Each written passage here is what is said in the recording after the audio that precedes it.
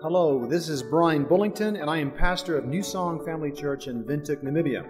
I'm so glad that you have joined us today, and it's my prayer that this podcast message will help you to grow closer to Jesus as you walk daily with Him. So, Hannah, you're not alone by loving this verse. 23 and a half years ago, Adela and I put this verse down as our marriage verse. So when Brian asked me to preach on this verse, I thought, oh, wow. Because for 23 years, I've been trying to figure this verse out. And I'm struggling. So I hope that you will join me in my struggle and you would hear it from that point. I've experienced in my life that God has provided when seeking the kingdom. I've experienced at times where I thought I would see provision in a different way. So I'm struggling with the verse and the whole thing of the kingdom of God. And I hope that we're going to do today is going to give both you and me more clarity on that. So the first thing we need to ask is, what are you seeking for? If I would ask you to share today what you're seeking for, would you be happy to share it with everyone in this room? Or is it something you'd rather just keep in your private room for itself because you're embarrassed for searching for things that are maybe not as spiritual as you think it should be? I looked at what the world says, what we're searching for, and I stumbled onto this lady from Forbes that wrote a whole paper on what she found from research, what people are searching for. And she said they are searching for confidence. Everyone wants to have more confidence. They're searching for happiness. Their whole drive towards happiness is very powerful in the world. Then they're searching for freedom. Everyone wants to be free. And a lot of people are really seeking for that in everything in their life. Then people are searching for peace. People are searching for fulfillment. People are also searching for joy. And there are different definitions that people put up for joy to make it more spiritual and more acceptable and those kind of things. Then there are people that are just searching for balance. I just want to have some balance in my life. Not work too much, not work too much, all those things. But what she said in her study is that the core of all of that is really money. A lot of people are searching for money. That's the core, right? Because the money will give you confidence. You will buy happiness. You will be free. Nobody can tell you what to do if you've got enough money. You'll be peaceful about whatever happens in your life. You'll have the fulfillment because there's enough money to buy the fulfillment, and have joy because it's just a joyous thing to have money. And then you can have that balance, not working too hard because you've got enough money, so you can spend more time with your family and friends and whatever. So that is how the world sees this whole dynamic with searching for something. So this verse messes with that. And this verse is what Christ said. So I think we should take it serious and really look at what does this verse say. So let's start. So the first word that is important is seek. When we seek something, we attempt to find it. We're really looking for it. We want to be with it and have it, right?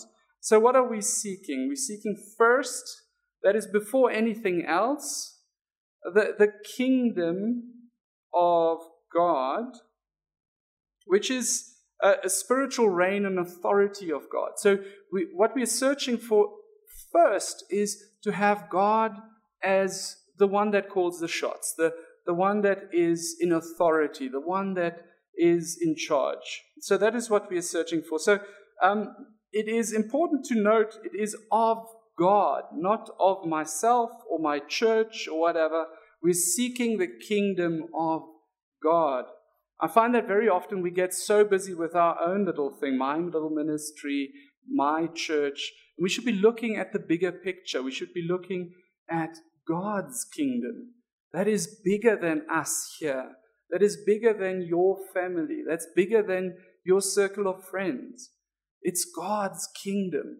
And that should be our focus. And when that is our focus, It is our focus when we are alone, when we are at work, when we are in church, when we are with our friends at maybe a pub or whatever. It's where you are. You're always searching for the kingdom of God. Right, so, and we attempt to find His righteousness. That's another thing that I struggled with, because I always thought, okay, I must find righteousness. I must find righteousness. And at one stage, that word His just jumped out. And I realized it's not my righteousness. Yes, it connects with me through Christ, but it's His righteousness. He does the work. It's not me that is so wonderful and amazing and so super spiritual. It's not me that is in the center of this universe. It's God that is in the center of this universe. So if we carry on with that, it says all. In other words, it's not just some, it's all. And these things, and this is where my brain started popping, right? Because the verses right before that talks about food, it talks about clothing, and if you think of the persecuted church, they are searching for God's kingdom, and they often are struggling with food and clothing. And it was a big issue for me, and I was wondering whether there's something I'm missing here. And today I'm going to take you on that journey of seeing what we might be missing as we go there. Because it says it will be added. It doesn't say it might be added, it will be added. So if you're seeking the kingdom of God, this will be added. It's not a possibility. It is something that is a definite. It will be added to you. So it's added to you. And that is the question. And that's the question where we often feel we get stuck in, right? That's the question where we kind of get confused and we feel we can't move forward. And we stick with that question. So when we're stuck with a verse, or when we hear a message that doesn't make sense to us about a verse, the key to that is always to look before and after, to look at the context. So let's go before this verse first. When you look at Matthew 6, right, it starts with giving. And what does it say? If I give something, I mustn't try to get everyone to see me so that I can get praised for giving, right?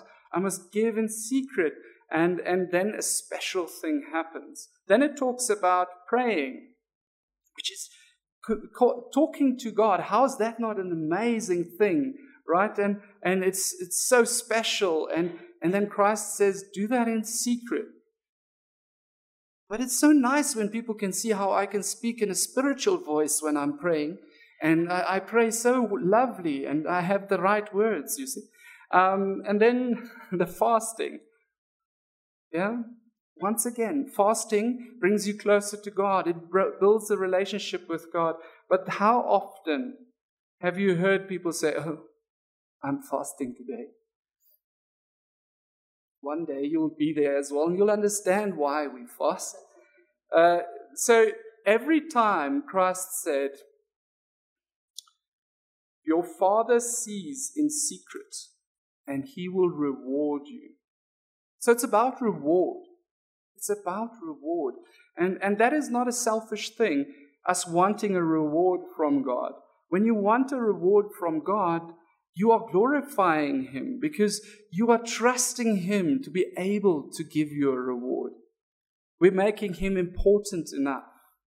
So let's have a look at that section further. We now get into the section where we talk about finances, right? And I'm going to just read it to you, and then I'm going to reflect with you on that a little bit. Do not lay up for yourself treasures on earth, where moth and rust destroy, and where thieves break in and steal. But lay up for yourselves treasures in heaven, where neither moth nor rust destroys, and where thieves do not break in and steal. For where your treasure is, there your heart will be. Also, the eye is the lamp of the body. So if your eye is healthy, your whole body will be full of light. But if your eye is bad, your whole body will be full of darkness. No one can serve two masters, for either he will hate the one and love the other, or he will be devoted to the one and despise the other. You cannot serve God and money. So the whole thing with the eye is that the eye is the place you focus on, right? And it says where your treasure is, that is where your heart will be. So what we focus on has a very definite effect on us. And then it carries on to just amplify that by saying you cannot serve God and money. So what does that bring with it? Let's go to the next verse and see what happens. It says, therefore. So if there's a therefore, it always connects to the previous thing, right? So therefore, you can't serve God and money, right? If you serve money, you will be anxious. Because money is never enough. Yeah? I forgot his name. There's the guy that was the richest man on the planet at one stage. They asked him, how much is enough money? He said, a little bit more. Rockefeller, you see, she Googled it. Sure. Yes. She's fast. She's fast. Business day. Okay, there you go. So, and then this verse goes on. Therefore, I tell you, do not be anxious about your life, what you will eat or what you will drink, nor about your body, what you will put on. Is not life more than food, and the body more than clothing? And I think this is where it starts to kind of twist my mind a little bit, right? Because there's something that is more than. So why is life and body so important? It's the bigger thing, I believe. So let's have a look at what the rest of the verses say about that. So first of all, life. Look at the birds of the air. They neither sow nor reap nor gather into barns. So those are the normal things we do, right? To just get what we need to eat. We prepare, we work, we do things. And yet their heavenly Father feeds them. Are you not of more value than they? And which of you, by being anxious, can add a single hour to their life? You see, Christ is talking about the bigger thing, about that extra life we're trying to get through money, through having enough, right? And he's trying to show us that is not unimportant, but God knows about that. But what about the important thing? You see, I think the important thing is the reward, which is life. Life is the reward. It's the thing that God gives us when we seek Him in secret, when we don't try to get it from people around us. And then He carries on with body. And why are you anxious about clothing? Consider the lilies of the field, how they grow. They neither toil nor spin, once again, working hard to get that thing, stressing about it. Yet I tell you, even Solomon in all his glory was not arrayed like one of these.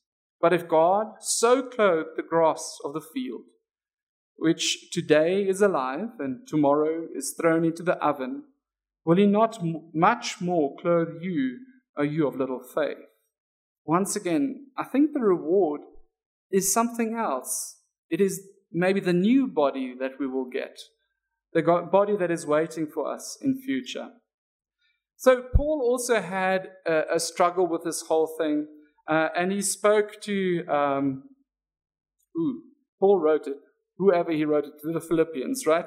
So he wrote to the Philippians, brothers, join in imitating me and keep your eyes, once again, what you focus on. Remember when we read that part, what is your eye focusing on? Keep your eyes on those who walk according to the example you have in us. For many of whom I have often told you, and now tell you even in tears, walk as enemies of the cross of Christ.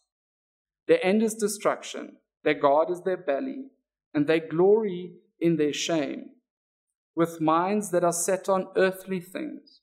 And that's very often our challenge, right? Our minds are set on earthly things.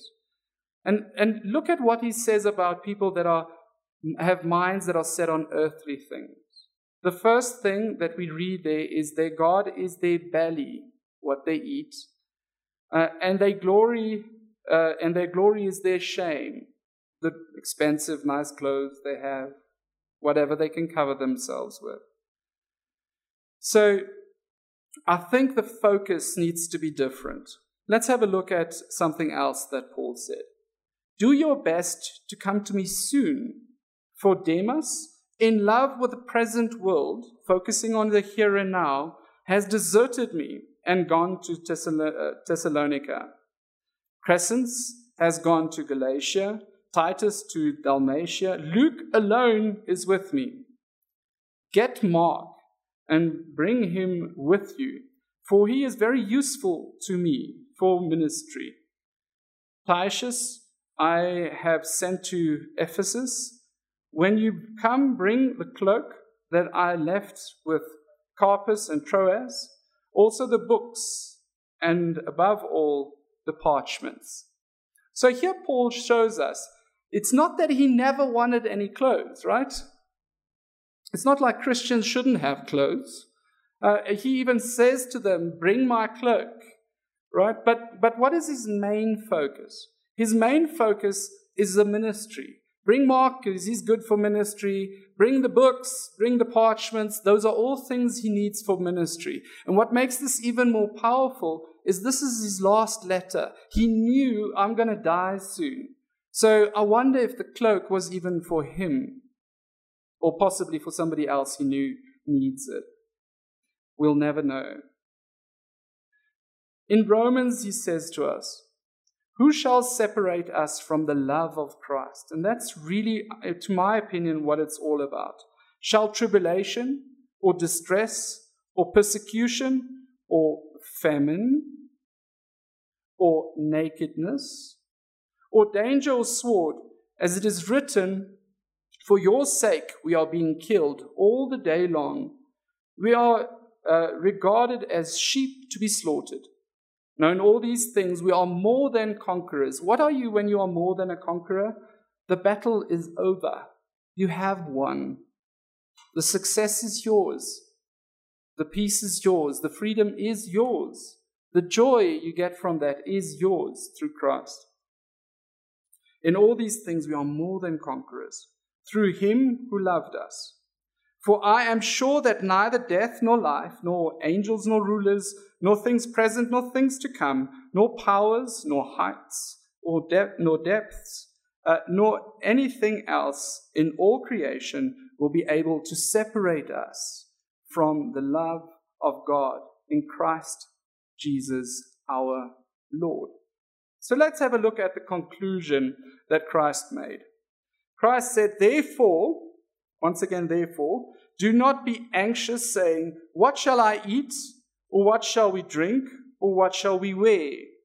For the Gentiles seek after these things, and your heavenly Father knows that you need them.